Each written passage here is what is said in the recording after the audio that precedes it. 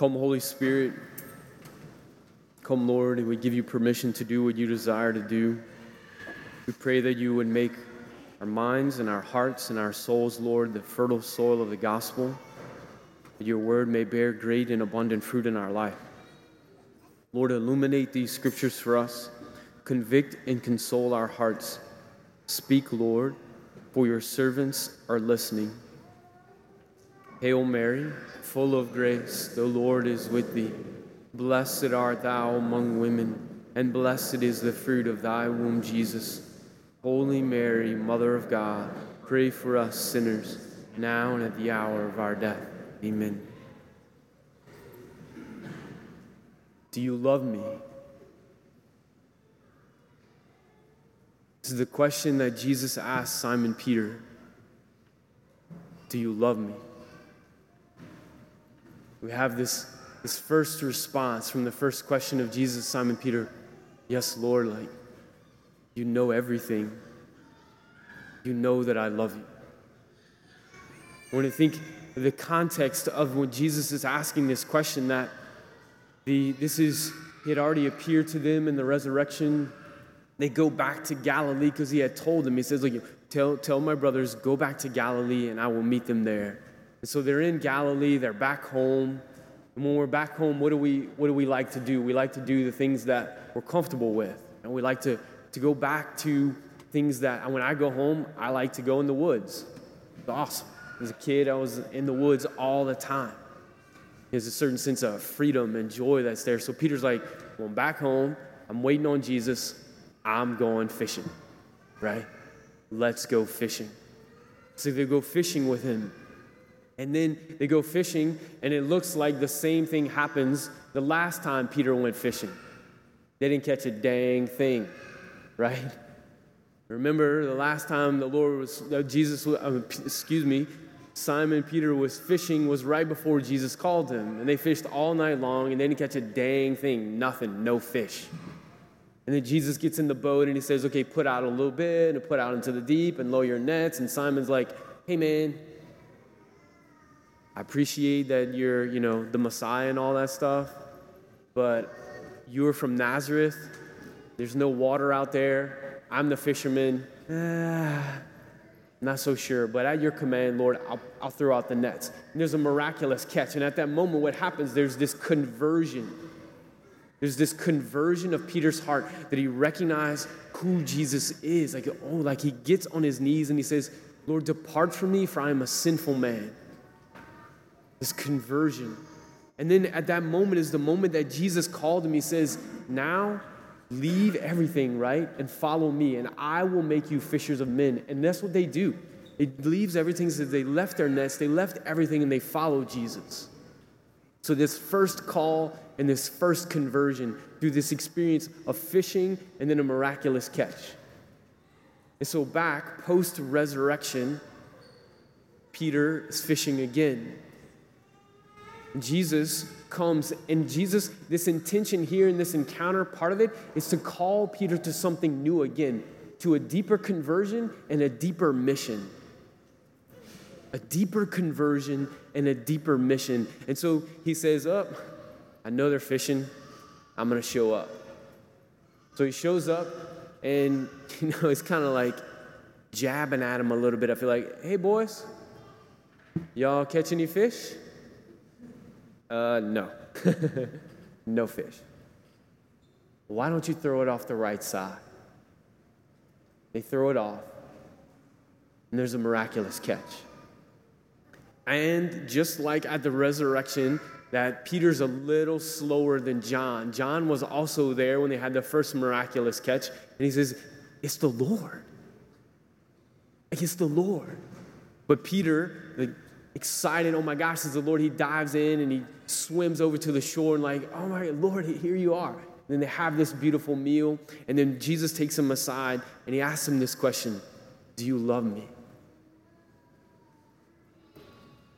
Do you love me?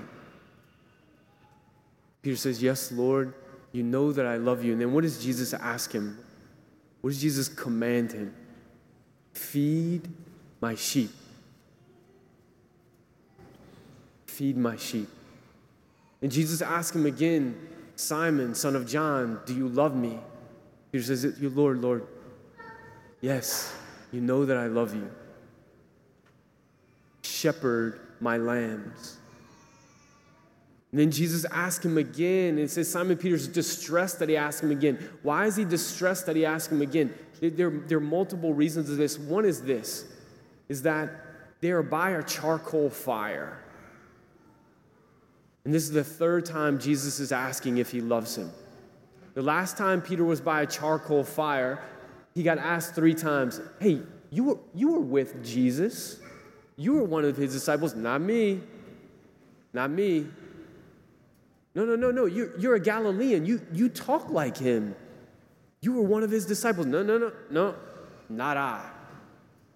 And then a third time, and then the cock crows, and he recognizes that Jesus told him, like, "You would deny me 3 times," and he denied him 3 times, and he wept bitterly because he denied the Lord of whom he loved. So in this moment when Jesus is asking him for the 3rd time, "Do you love me?" he's like calling to mind this reality. Peter's like, Lord, you know everything. And you know that I love you. And how beautiful it is that Peter can say that, knowing that he had denied him. That the merciful gaze of Jesus allowed him. Right? Because what could have happened there? Peter could have been like, I see where you're going with this, Lord. Yeah, you're right. Like, I don't love you. Like, I don't. Not like I need to. But the merciful gaze of Jesus there, even as he's asking him, knowing this, he's giving Peter an opportunity to make reparation, to make healing of his heart, and to heal that relationship as he had denied the Lord. Lord, you know that I love you. And so then Jesus asked him again, then feed my sheep. Like, Peter, if you want to live like the real love, like this deeper call, when I called you the first time, it was at the beginning. It was at the beginning, and now there's been these 3 years of conversion, this 3 years of deeper formation. And yes, there have been times when you have just done fantastic, and there have been times when you've fallen flat on your face, and there were 3 times that you denied me. But Peter, I still love you. Do you love me?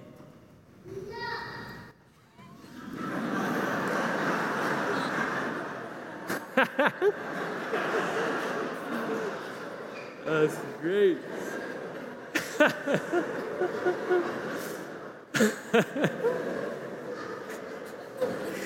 That's so good.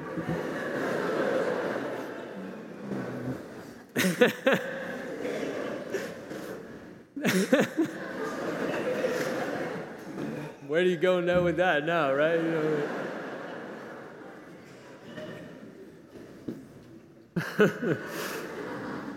Okay. Go fishing. That's right. It says, feed my sheep. Now, feed my sheep. Like if you want to manifest authentic love for me, then feed my sheep. St. John will tell us this in his letter. He says, how can you say you love God whom you do not see if you do not love your brother whom you do see? How can you say that you love God whom you do not see, whom you cannot see, and with our own eyes, if we do not love our brother whom we do see? Jesus, he asked St. Paul, right? He says, Saul, Saul, before his conversion, why are you persecuting me? He didn't say, why are you persecuting my followers? He doesn't say, why are you persecuting my friends? He doesn't say, why are you persecuting the poor? He says, why are you persecuting me? In Matthew 25, Jesus tells this parable, right? That when we meet him face to face at the end of our lives, and that whether we go to heaven or don't go to heaven, it is based on this. Whatever you have done for me, whatever you've done right for the least of my brothers and sisters, you have done for me. When I was hungry, you gave me food. When I was naked, you clothed me. When I was sick, ill, or in prison, you visited me. When I was lonely, you comforted me. He doesn't say you did it to my friends. He doesn't say you did it to my believers. He says you did it to me. Jesus identifies himself with our brothers and sisters, especially the poor, and those most in need. And so Jesus is asking Peter, like, Peter, if you love me, then this is how you manifest it in a tangible way. He didn't ask him, right? He didn't ask him, Peter, do you have affection for me? Because that's one thing that's different. Like, you have affection for me. Do you have warm, fuzzy feelings in your heart for me, Peter? Maybe that's when you're like, no, right? Like, do you love me? Like, do you want to tangibly give your life away? Do you want to tangibly serve me? Because when you were younger, he says, when you were younger, you put on your own clothes and you went wherever the heck you wanted. But when you are older,